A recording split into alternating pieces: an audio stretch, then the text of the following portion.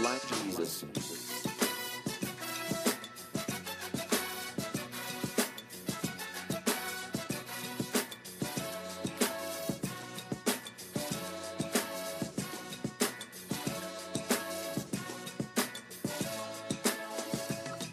Welcome back to episode 2 of the Gallo-Way podcast. I'm your host, William Gallo-Way. I'm very excited for this episode. We've got a great lineup of guests. We've got Hunter Johnson and Trendon Watford joining the show. And we're going to start with Hunter Johnson talking Alabama basketball. Hunter, welcome into the show. How are you? I'm not a five-star basketball recruit, so I feel like I'm not quite as big of a get for the Gallo-Way podcast, but I'm happy to be here, and thanks for having me. Well, hey, you have got the Twitter following of a 5-star basketball player, and so I'm happy to have you on. Well, good deal. Let's go. Let's talk some hoops. Let's get rolling. So Hunter, you went to Tennessee this past weekend. Kind of walk me through your weekend of and your experience up in Thompson-Boling Arena. Well, I rode up with a name probably familiar to a lot of people, Cecil Hurt, and I rode up with him. He wanted somebody who could drive on the way home so he could write his columns. I was like, yeah, let's do it. So we left in the morning. We just did a day trip. Got up there, and I was sitting in the rafters. But really, that was my first trip to Thompson-Boling since they have done the renovation, which it's been almost 10 years, but living in Texas, I just didn't get a chance to go up there much. Was really impressed with the arena, and it was a packed house, great atmosphere. We get down 16-4 early, and I'm sitting there thinking, why did I do this? What did you get yourself into? And I guess I just kind of resigned myself to all right, this is how it's going to be. The thing is, we really didn't play that poorly getting down. They just got every 50-50 ball. And they were making their shots, and we were committing some dumb turnovers. And but I didn't think we played that poorly. We kind of kept it at 12, getting to halftime. And halftime was if we can if we can just keep pace with them and losing by 12, there's nothing to be ashamed of there, going up there and losing by 12. And then, the 13-0 run in the beginning of the second half starts, and you're just like, holy crap, is this really happening? Right. And it was awesome. And then, it just goes back and forth. And, I hate to, people have been talking about it everywhere. We didn't shoot free throws well. Even guys who normally do shoot free throws well did not shoot free throws well. You expect Herb to not shoot well, but you expect Dazon to hit them. Kyra missed one, and he's like an 82% free throw shooter. And, that hurt. We could have pulled away, I feel like, if we had made some of our throws. But, then the last possession happens. And, technically it was a travel. But I think that play happens 20 times in games and never gets called. So it was kind of upsetting to have it called then. It was very upsetting. And my thoughts watching the end of the game unfold were, with 11 seconds left, you got the ball in a position to beat the number 3 team in the country. I mean, if you're Alabama and you were given that position from the start of the game, you would say, oh, I'll take that 10 out of 10 times. I had that exact thought. But what upset me was that, I will say this, I did think that it was a travel, but in real time it didn't look like a travel. And when you slow it down and replay, yeah, he traveled. But like you were saying, in that situation, and we're both Bama guys speaking here, but you can't call that late in the game. Right. But my thought on getting the ball to Petty was he had been, Petty finished with 30 points. He was 6 for 8 from 3, and he had not been creating shots. I disagree. He had been. He does not have the reputation for doing that. But in that game, he actually did. He drove to the lane on at least 2 occasions and created his own shot. But go ahead. Sorry, I interrupted. No, that's fine. But a lot of his success that game had come from threes, and so I was thinking that in that situation you would want to run something that we eventually saw later in the day in the Duke Virginia game, like the closing the door play. Where the player runs through and Petty gets a chance to turn around and hit a 3 unguarded. But I was a little shaky with him trying to create something with 11 seconds left. I trust Petty because I've seen him play for years. I saw him create his own shot in high school, and he's done it for Alabama.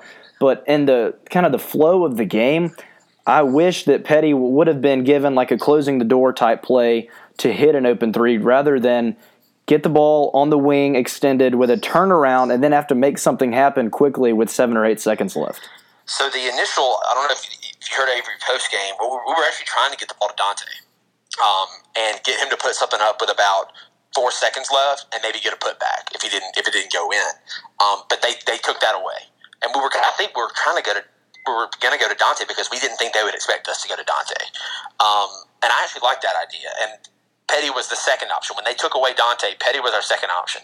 I don't really have a problem with it, but personally, I would have liked to have seen us just let Kyra Lewis get to the rim.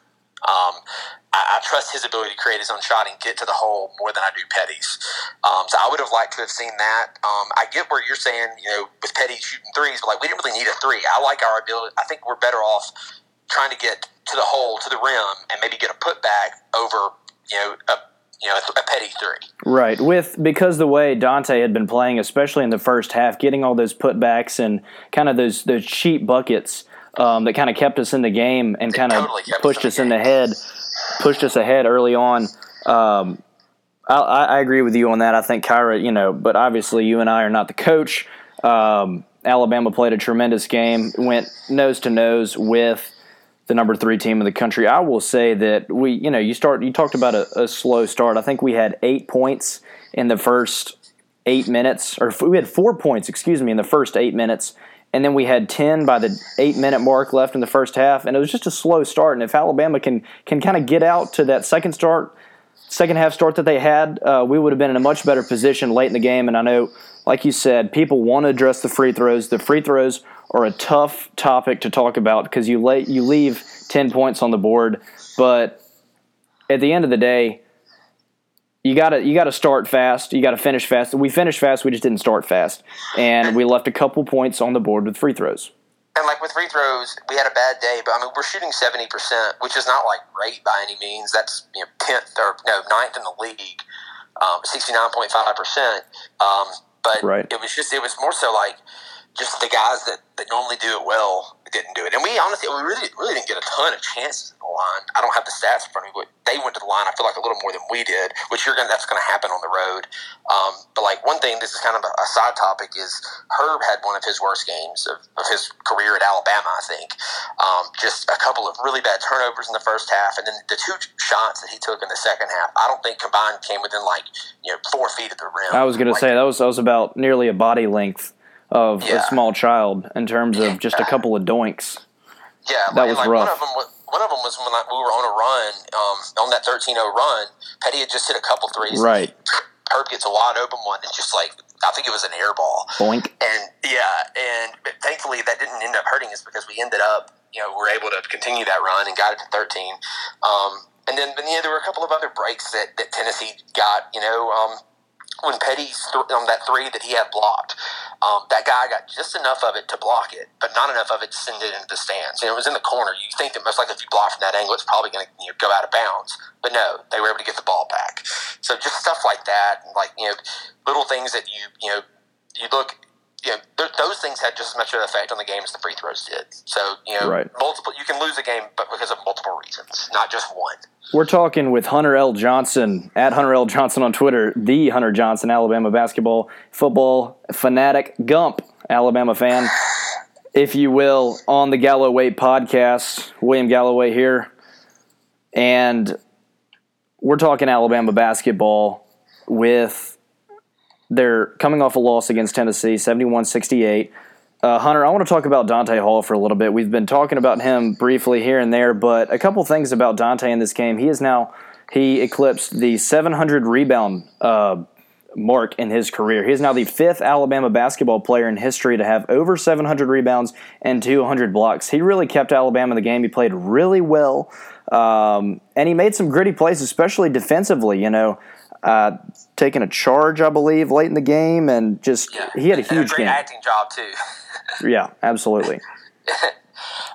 He's been he's early in the year. I remember saying thinking Dante's got turned on because I just felt like we weren't getting the type of production out of him that you expected to. I'm looking back at one of the stat lines against Wichita State. He had 1 rebound. That was it. And now he's had double 6 of the last 7 games. Right, his 9th of the season, leading the SEC. Yeah, he has just really, really turned it on. It's been fun to watch, and the thing is, it's not like we're getting him involved in a multitude of ways. It's not just we throw the ball to him on the block and he goes 1-on-1. Like you mentioned against Tennessee, in the first half, a lot of it was just really good ball movement and creating some space for him and him getting wide open dunks. And I'll tell you, when he gets up there and nobody blocks him out and he gets an offensive putback, that is scary because he can throw it down and he's got some power. That is fun to watch just as a fan. And if a fan of basketball, even if you don't cheer for Alabama, the authority that he has with his putbacks and the alley-oops, I mean, he's just an entertaining guy to watch play basketball. And also, one thing that he's doing so well is I never would have thought as a freshman he's shooting 76% from the free throw line. I think he was 2 of 2 on Saturday, one of the few bright spots from the line. But as a freshman, he shot 43% from the line. Last year, he was only about 56%, and now, dude, he's probably our second best free throw shooter on the team, other than Kyra.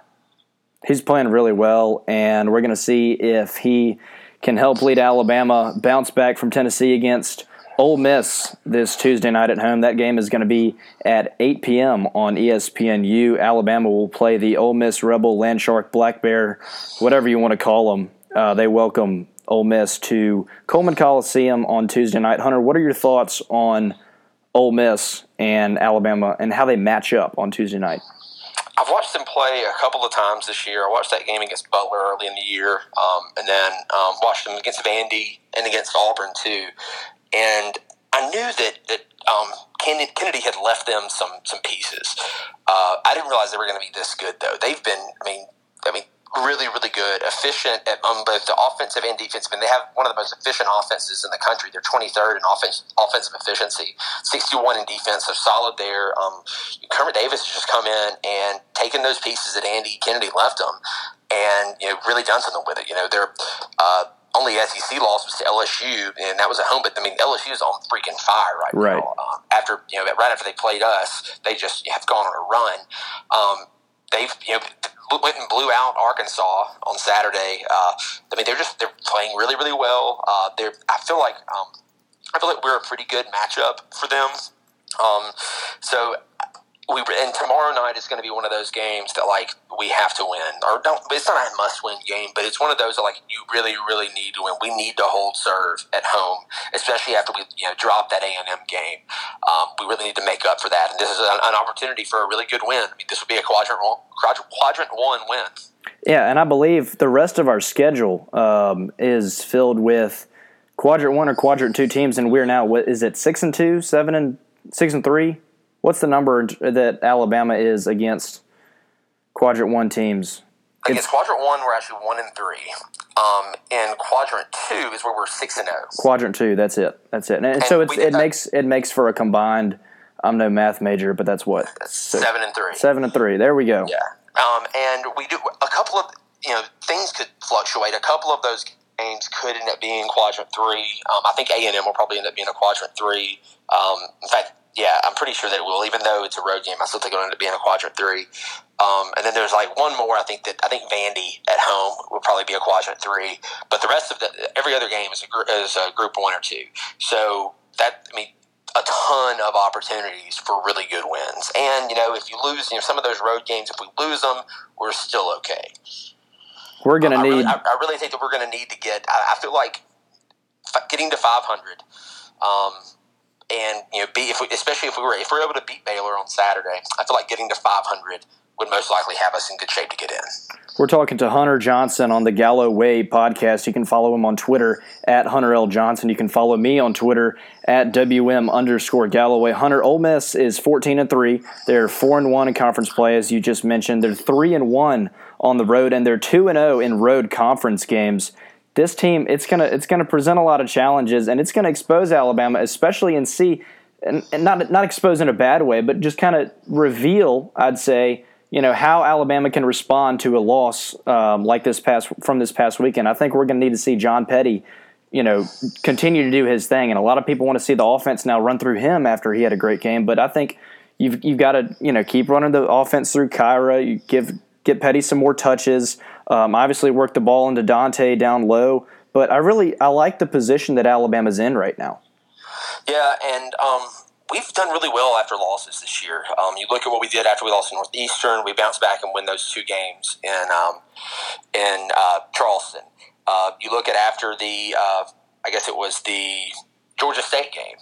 Everybody thinks it's the end of the world because you lose to Georgia State. We bounced back and won 5 in a row, including a road game at Stephen F. Austin. The Liberty game, which was really good. That's ended up being a really good win for us, and of course the Kentucky game.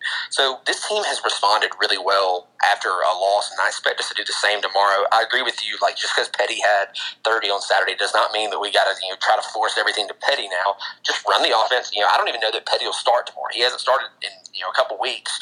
I don't know that he'll start. If you want to continue the same thing that maybe he feels more comfortable coming off the bench. Maybe he likes being that spark off the bench. If that's what he likes, let's keep doing it because it's working well. I want my friend Gray Robertson to tweet out again tomorrow, as he did on Saturday, his mileage count. If you follow Gray Robertson on Twitter, he tweeted and said, for every 3 that Petty hits against Tennessee, I'll run a mile. And so he owes us 6 miles as his Twitter followers. So we'll see if he gets to do that. But I saw that he was doing that. Do you know if he's run the 6 mile? I mean, he should have to do it like in one day. I talked to him yesterday, and I'm not sure. I think he caught the couch fever watching the NFL playoffs, and so maybe he's doing that on this fine Martin Luther King Jr. Day. We shall see. Yesterday in that cold. That was bitter. Maybe he'll stick with the treadmill. You never know. But a promise is a promise, so we're going to hold him to it. Hunter, let's look ahead to this Baylor game on Saturday at 11 a.m. Alabama is participating in the SEC Big 12 Challenge on the road at Baylor. Baylor is 11-6 and they're 5th in the Big 12. Of course, the storyline here between Alabama and Baylor is Jared Butler, and he's been playing pretty well for Baylor. But of course, the former, I guess you'd call him a former Alabama player. He was here for. He's been all summer here. He was here for the summer, and then Kyra Lewis decided to come in, and Jared Butler said, "Deuces, I am headed to Baylor." And so that was not really how it happened, but right, right. Yeah, Jared Butler was leaving anyway. There are a couple more details in there that I'm leaving out. I'm choosing to leave out. Okay, yeah, good. But yeah, he's played really well. They are a team very similar to where we are right now. If you look at a lot of the bracketology sites, you see us and them in kind of that last 4 in, first 4 out. So if both teams kind of continue the same trajectory, this game can end up being really important because the selection committee can look at the end of the year and if Alabama and Baylor are close in terms of who's going to get in, well, the winner of the game, head to heads could end up mattering there. It's a road game, so that's going to be tough. I kind of like it's an 11 a.m. game, which is kind of nice because I feel like their crowd hopefully won't be too into it. Maybe their guys will be a little bit, lethargic with such an early tip, and I think our guys will be ready to play out there. So yeah, I feel like it's a good opportunity for us. Right now, they are 46th in Ken Palm.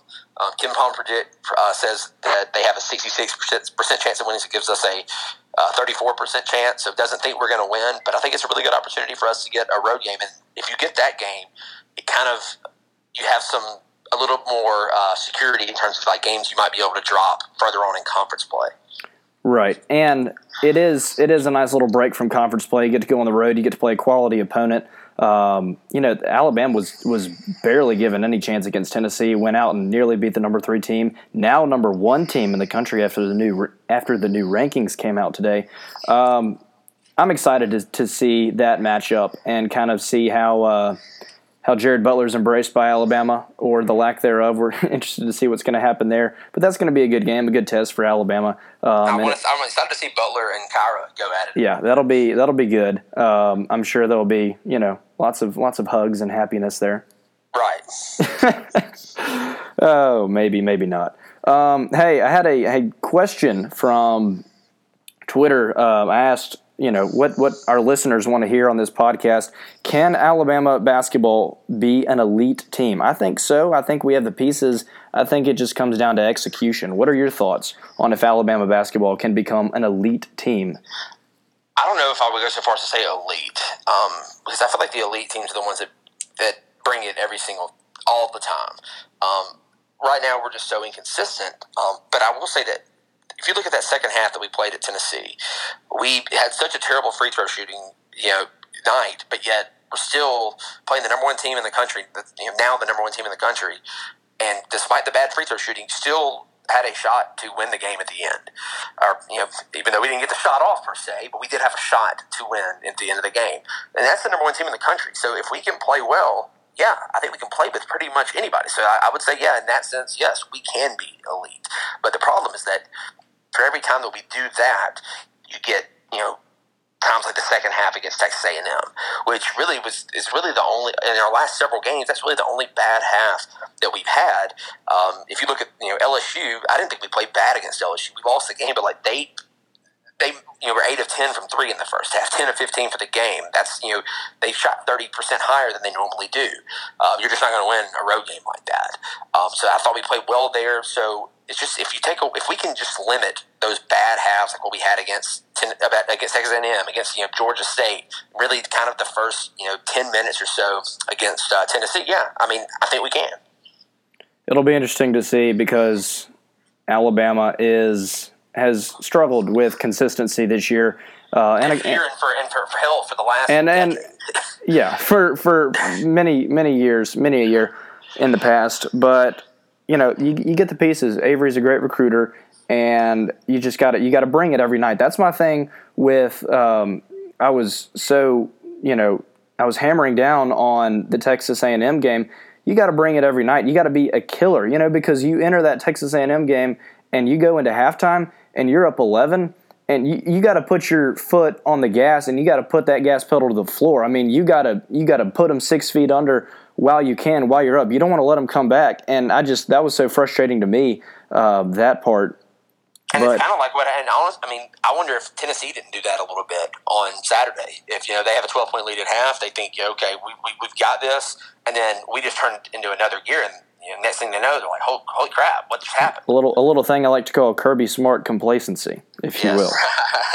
Well, we're talking with Hunter Johnson on the Gallo-Way podcast. You can follow him on Twitter at Hunter L. Johnson. You can follow me at WM_Galloway. Hunter, thank you so much for joining the podcast today. And any final remarks? No, I hope that anyone who's listening to this is going to be in Coleman tomorrow night. I'm sure you have a lot of Birmingham listeners. I know it's tough to get done with the game at 10 o'clock and then get back to Birmingham, but these guys deserve a good crowd tomorrow night. We need to create a good environment for them. They deserve it, and so I hope we have a good crowd tomorrow night in Coleman. That's Hunter Johnson, the Alabama football and basketball and golf and everything big-time fan, and you can follow him on Twitter, as I said, at Hunter L. Johnson. Thank you for listening. I hope you enjoyed that interview with Hunter. He's always fun to talk to, very knowledgeable, a passionate Alabama Crimson Tide fan and Alabama alum. In his however many years, I'm sure he's been to more Alabama athletic events than anybody I know. So thank you, Hunter, for coming on the show. Next up, we have a special guest, Trendon Watford. Let's kick it over to Trendon and hear his piece here on the Gallo-Way podcast. I'm joined now on the Gallo-Way podcast by five-star forward and Mountain Brook senior Trendon Watford. Trendon, how you doing today? Doing good. So, Trendon, you are a senior now at Mountain Brook High School. Things have been going well this season. You're 21-3. Just kind of talk about your season and your progression and also your leadership on the team this year. Coming back from last year, we sort of had like a lot of guys, so like a lot of returns, but we lost a few seniors last year. So, I would say it was a collective effort as far as leadership. Some people had to step up, and I would say this year is going pretty good. We played a lot of national ranked teams. So I would say, that's helped us as far as, coming back and playing the in-state competition. Talking about that national schedule, you've been to South Dakota, you've been to Florida, you played in tournaments and showcases in Mississippi and Atlanta and just all over the country. What has that been like for you now being a senior compared to teams in the past where you've played in Tennessee and regional places, but you haven't played on a national scale like this before? Oh, it was good. Last year we made a name for ourselves as Senior Palms as far as on the national scene. So, this year was, it was pretty fun. A lot of eyes were opening for us, and, we took advantage of the opportunity. I want to talk about the IMG game back in December, beating one of the top 3 teams in the country at the time. What was that like for you, and what does that win? How does that affect the Mountain Brook basketball program moving forward? Mm-hmm. I would say, a lot of people thought it was impossible for us to beat them. So, a lot of, coming into the game, we knew we were an underdog. And, we just went out there and played our game. We executed the game plan. And, a lot of people, that opened a lot of people's eyes as far as, now Mount Brook's like, consists top 15 team in the country, So I would say, that's definitely changed Mount Brook basketball, as far as, just the eye-opening standpoint is from seeing it from others. And, I would say, as far as me, it was good beating them. A lot of those guys I played against them on the national circuit. So, just being, just playing with those guys, and playing against those guys was also good. And you play a lot against those guys in the AAU and everything. Mm-hmm. We're talking with Trendon Watford on the Gallo-Way podcast. Trendon, what does it mean for you when you're playing on the national scale? Because all the eyes are on you, but to get exposure for some of your teammates, what does that mean to you? Because everybody looks at you and everybody knows Mountain Brook and Trendon Watford from Mountain Brook, but what does it mean to you to get those other guys in the spotlight when you go play on the national level? Oh, it means we're, obviously, it's not, a lot of guys, as far as name-wise, on my team that's, pretty eye-opening. So, a lot of guys, few guys want to play the, next level on our team. So I would say, just giving them that opportunity and, just being there for them and, being able to, play for them. So I would say that was pretty much big. Trendon, you're in your fourth year playing for Coach Bucky McMillan. You've won 2 state championships, numerous different tournaments and area tournaments and things like that. Just kind of walk me through your 4 years, and do you think this is the best Mountain Brook team you've played on? Because obviously we were in high school together, and my senior year, your sophomore year, Mountain Brook won its first state championship in a couple years since 2014, but you've now run off 2 in a row, and you've played on a lot of good teams. Do you think that this year's team is currently the best team that you've played on at Mountain Brook under Bucky McMillan? I would say we, when I was got to reach out for potential. So, you asked me this question, March 2nd, I have a different answer. So, I would say we definitely picking at the right time right now. And, I would say, I think this team definitely has a chance to do that tonight. I wouldn't give us that title yet. Absolutely. Now, the playoffs are around the corner. You're in the heat of area play right now. What's your main focus as the playoffs are approaching? Every game matters from now. We play Vestavia tomorrow, so we're taking it one game at a time. All these game matters as far as having to do with the future, future of the season. So we got every game's a very important game. So scouting and everything like that. We got to take all that in full effect. We're talking with Trendon Watford, 5-star forward for the Mountain Brook Spartans on the Gallo-Way podcast. Trendon has offers from Indiana, Alabama, LSU, and Memphis. Trendon, how are you working with your recruitment in the heat of all this, your senior season? How is that going for you? How are you balancing the two things? Because they're both very important right now as you're a second semester senior. Yeah, it's going good. I tried to, this is why I announced that I would be trying to wait is because, I want to focus on my senior season. And, I owe it to, all of my teammates and, to focus on all of that. So just focus on the season and then, not letting the team thing stress me out too much. So, I've taken some official visits already and I've taken 3 out of 4 official visits and I'm going to take my last official visit after the season. So, I just see how that goes. But, as far as that, it's it. For you, as a 5-star player, getting all those official visits and getting the attention from all the coaches, what's the most humbling thing when you go on those visits? And, what does it mean to you when you go and you get all that attention and you realize that all this hard work is kind of being fulfilled in your dream to play college basketball? It's very humbling. I would say just as far as, just getting a relationship with the coaches, I would say that's probably the most humbling thing, just, seeing who could be my coach, at the next level. I would say, for every other thing I'm there. So I would say that's pretty much the biggest humbling thing. And what are the most important things you look at when you're looking at a place to further both your basketball career and your education when you're looking at these 4 schools in Indiana, Alabama, LSU, and Memphis? I would say, just how I can trust, how I can trust everybody as far as at the next level. I would say, just that would be in the biggest factor, just who I can, come to on and off the court. So, and just a coach who's going to push me, to get to the next level after college. So. We're talking with Trendon Watford on the Gallo-Way podcast. Trendon, you can follow him on Twitter at Trendon_2. He's the senior 5-star player for the Spartans. He's having a tremendous year. Mountain Brook is currently 21-3. Trendon, thank you so much for joining me on the podcast today, and best of luck with the rest of your season heading into the playoffs. Yeah, appreciate it. So a big thank you to Trendon Watford for joining me on the podcast. I've known Trendon for a couple years now, worked with him at Mountain Brook, and now he is off about to go do big things wherever he chooses to go play. A lot of people have asked me, William, you know Trendon personally, is he going to come to Alabama? And honestly, I have no idea. I think that Alabama is up there in his top two. I think his top two are Alabama and Memphis in no particular order. I know he took his official visit to Alabama during that Kentucky game back on January 5th. He stayed that weekend down in Tuscaloosa. And that was a great weekend for him to come down because Alabama got that big win over Kentucky. There was a pretty good showing. I remember the student section made a sign that said Trendon, and he put that on his Instagram story and some of his social media, so that was a big hit. If I'm correct, he took his official visit to Memphis back when they did their fan fest or scrimmage, whatever they do, up in FedEx Forum. They did that one weekend, and he was up there for that. I believe he had a good time. Again, he posted that on his social media and obviously got the whole official visit there with the pictures and everything and all that. And so, yeah, I think it'll come down to Alabama and Memphis, but you never know.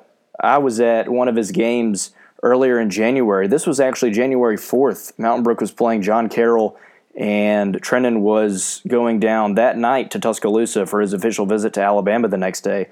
Well, guess who was there? Will Wade, the LSU men's basketball head coach, obviously LSU in Trendon's top four. Will was at the game, and Trendon didn't play a whole lot. He had banged up his knee the night before at Hoover, and so he didn't get a whole lot of minutes. But Will Wade has seen everything he needs to see in Trendon. He was just there, recruiting, doing his part, talking to Trendon before he went down to Alabama that night. And so, LSU, Indiana, Alabama, Memphis, equally, they're all in the hunt. I personally think that Alabama and Memphis are the top two. When you look at Memphis and they have Penny Hardaway, and he would have the chance to go play with Wiseman and Jeffries and kind of have a three-headed monster there at Memphis, it'd be hard to turn that down. He's got friends at Alabama and Herb Jones and John Petty and Kyra Lewis. And so do you want to play with your friends? Do you want to go form a three-headed monster and just absolutely terrorize people at Memphis? Wouldn't that be something to watch those guys play together? I guarantee you they'd win their conference. They'd make some noise in the tournament, kind of reshape that Memphis program. That'd be something fun to watch. But Alabama fans hope to see him in Tuscaloosa. LSU fans hope to see him in Baton Rouge. Indiana fans want him up there in Indiana. And, of course, Memphis fans want him in Memphis. So we're going to have to see. The decision is his. But for now, let's move on. We're going to hit our next topic of discussion, the NFL playoffs. The NFC and AFC championships took place this past weekend. The Saints and the Rams. What a game that was. Well, both games, really. I mean, overtime in both games and crazy endings and crazy ref calls or no calls, whatever you want to call it.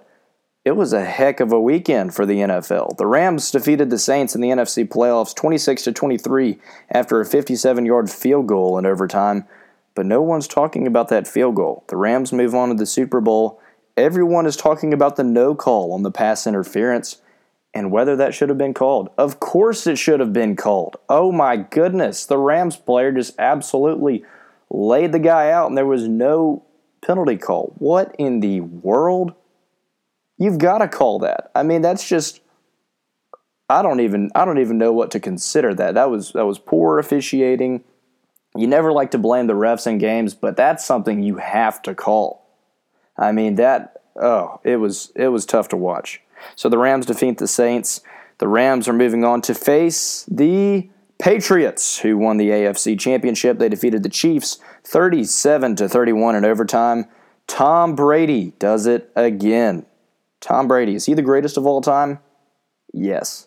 Absolutely yes. There shouldn't even be a question. The Patriots are in their third Super Bowl in a row. And wow, I mean, they are absolutely dominating. Tom Brady is just kicking butt, taking names at 41 years old. It's truly incredible to see what he's doing because everyone is so sick and tired of the Patriots, and people are saying, oh, what the Patriots aren't doing, what the Patriots are doing isn't good for football. Are you kidding me? Are you kidding me? This is incredible for football. Tom Brady is 41 years old, and he goes out every week, and he takes names. Yeah, they took some losses this year, but they ended up in the Super Bowl. So the Patriots get the last laugh. I mean, they beat the Chiefs on the road in that AFC Championship in overtime. Tom Brady is an incredible player, an incredible leader, an incredible passer, and you give him the ball in overtime, as soon as the Patriots won that coin toss and received, I knew it was over. I mean, I thought there's no way that the Patriots and Tom Brady are not going to march down this field in overtime of a championship game where Tom Brady has so much experience playing, with games on the line and stuff like that. I was just not surprised at all when the Patriots just marched down on the field. Tom Brady did his thing.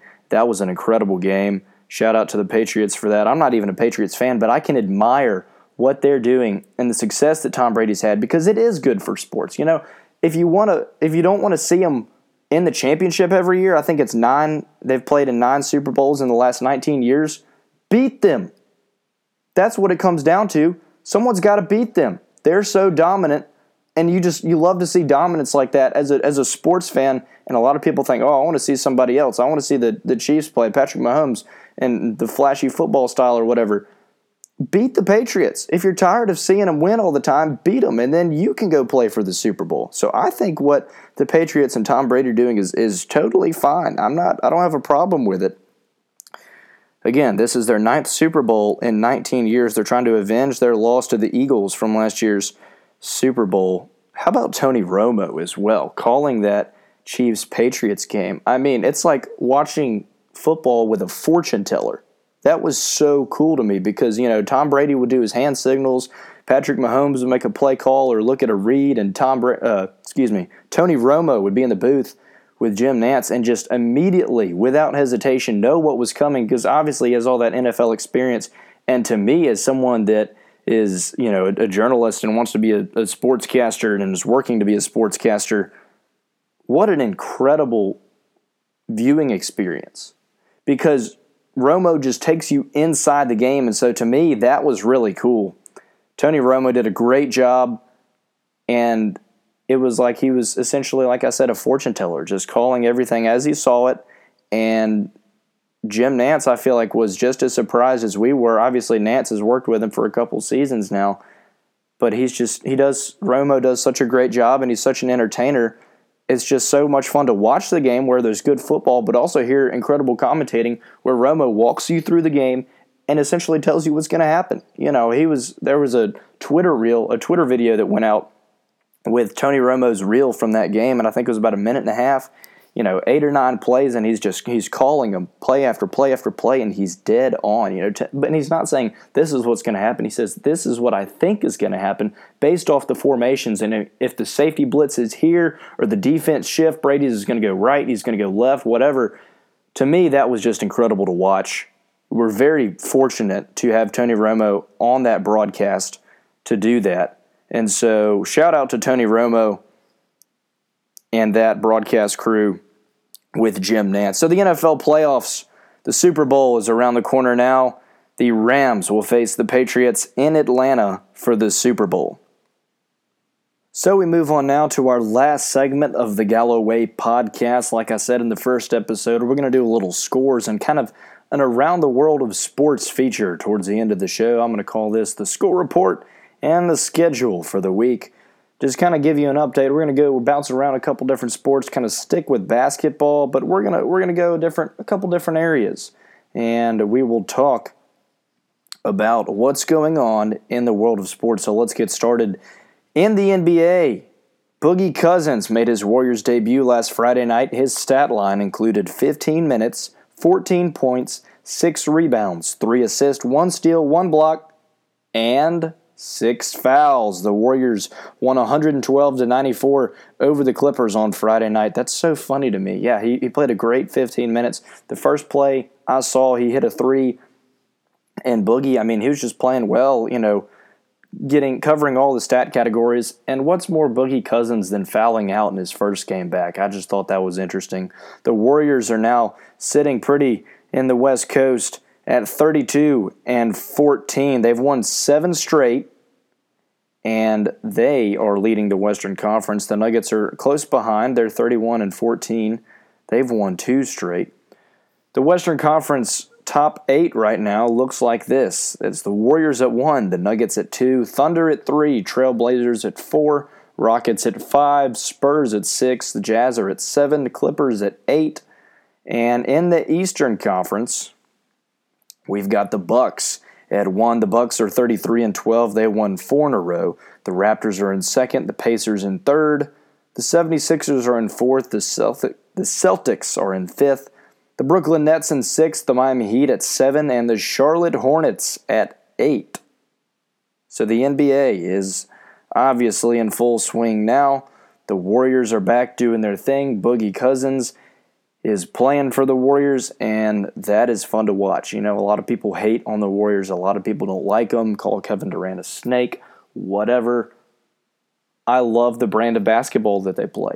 You know, a lot of people might disagree and say that, oh, you know, they're ruining the game. The Patriots are ruining the game. As I hit on earlier, they're not ruining the game. This is fun to watch. This is championship-level basketball. And if you want them to stop winning it all, then beat them.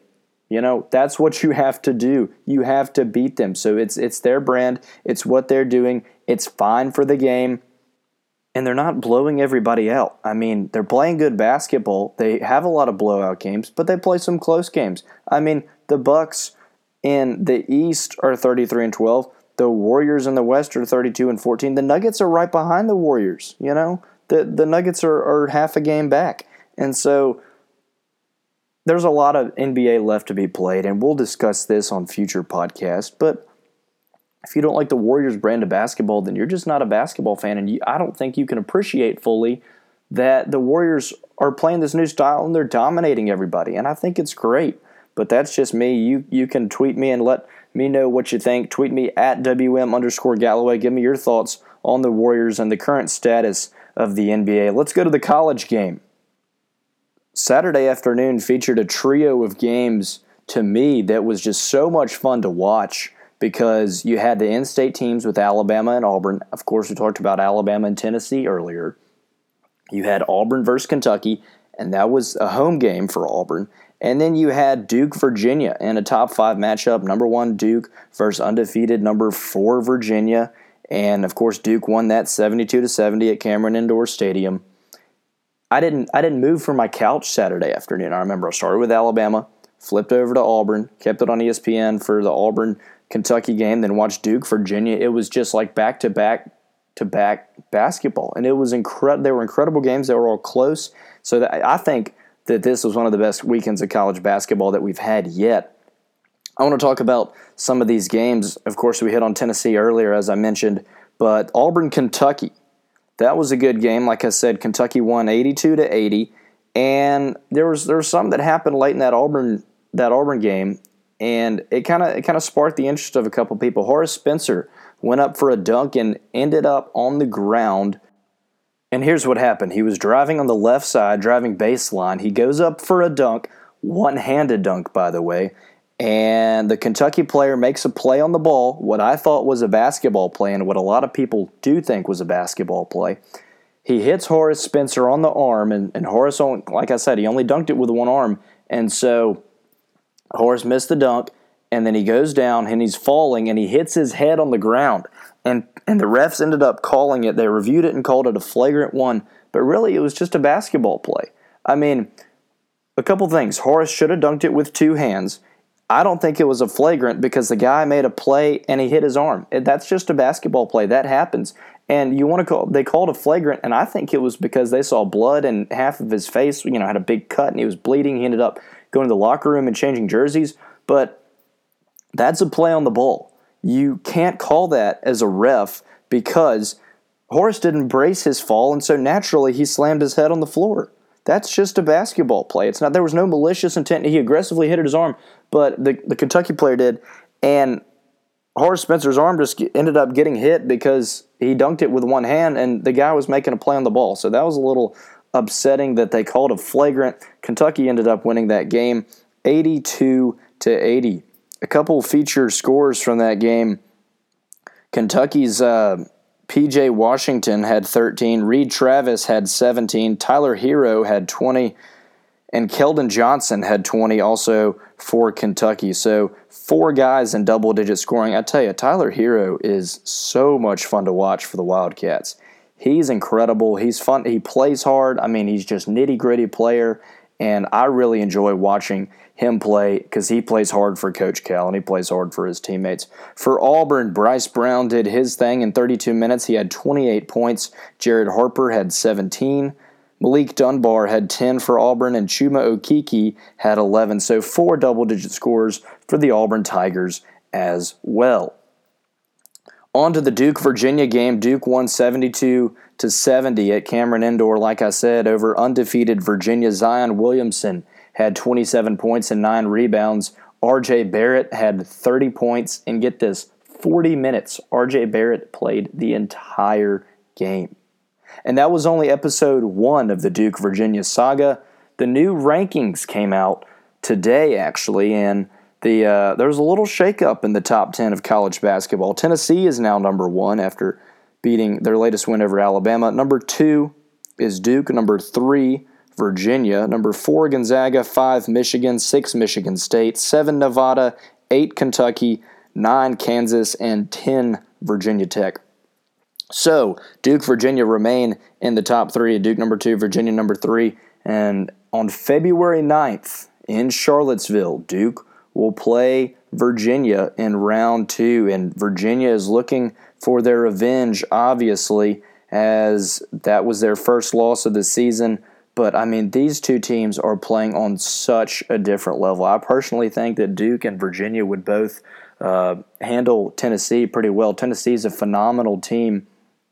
But you look at the way that Tennessee struggled with Alabama, and I think Duke and Virginia are just playing on such a high level, and their competition is a little bit stiffer than Tennessee's.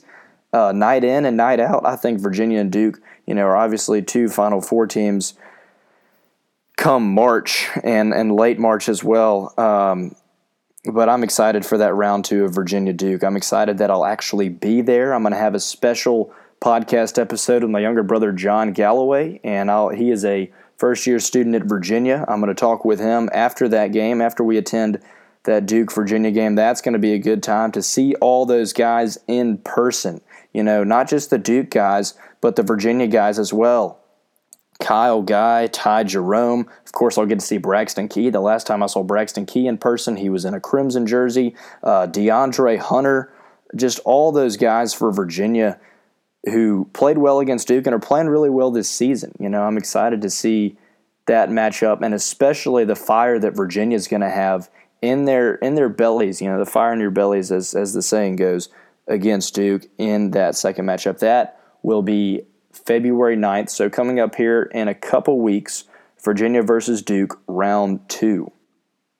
Before we can get to that, we've got to get through this week of college basketball, and we've got some great games, some good SEC midweek games, but also this weekend we've got the SEC Big 12 Challenge, which is going to be great. This year's lineup features a lot of good matchups.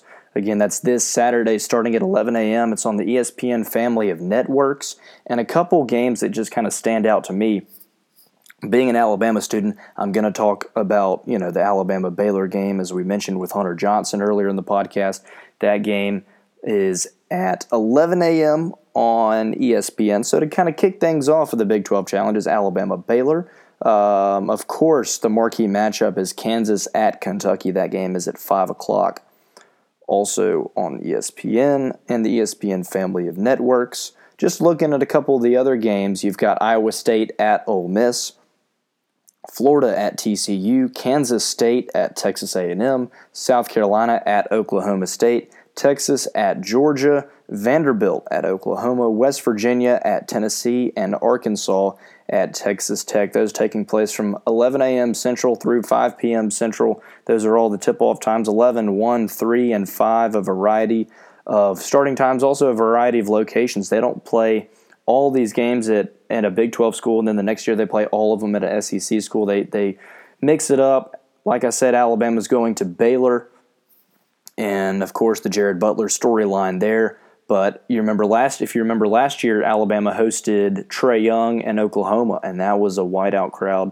Their fans got T-shirts, and that place was a sellout. I mean, that place was rocking. So this is a good event that ESPN puts on. It's going to be a lot of good basketball in the SEC and the Big 12 Challenge this Saturday. Elsewhere in the world of sports, and I mean elsewhere as in the land down under, Australia, the Australian Open is in full swing, but pun intended, full swing, Australian Open, tennis. All right, I'll get to it. Score updates from the Australian Open in the men's draw. Novak Djokovic is on to the quarterfinals, as is Rafael Nadal. They're on the opposite sides of the bracket, so the normal tennis fan like myself is, I'm hoping they meet up in the championship. That'd be a great one to see Djokovic and Nadal there. Nadal won his last match over Thomas Berdych 3-0. Federer was defeated by, and I'm going to give this a shot, Tsitsipas. Federer lost 3-1 there. Federer's the 3 seed in this tournament, so Federer is out in the Australian Open. Apologize on butchering that name of the Greek player that beat him. Djokovic won his 4th round over Mendeleev 3-1. Again, these names are not my forte, and so I apologize on that. In the women's draw of the Australian Open, Serena Williams is on to the quarterfinals after a 2-1 victory. Serena is going to is on the opposite side of the bracket of Danielle Collins. Danielle Collins, the American, is on the bottom half. Serena's on the top. So maybe we could have an American versus American matchup there in the championship here in a couple days of the Australian Open. Danielle Collins and Serena Williams move on, and that is your Australian Open tennis update. So episode 2 of the Gallo-Way podcast is winding down. Thank you so much for your listening. Today we went through a bunch of different topics. We started with an interview with Hunter Johnson. We talked about Alabama basketball. We recapped the Tennessee game. We also previewed Ole Miss and Baylor. Those 2 teams are on the schedule for Alabama this week. So thank you, Hunter, for your conversation and the information that you had to contribute to the podcast. We talked to Trendon Watford, talked about his senior season and kind of the direction he's headed next year. His final 4 teams are Indiana, Alabama, LSU, and Memphis. His commitment date is to be determined, but right now his focus is on getting another state championship. We talked about the NFL playoffs, NFC and AFC championships. The Super Bowl will feature the Patriots and the Rams. What's going to happen there? We'll have to see. Then we went around the world of sports. We talked NBA. We talked tennis. We talked college basketball.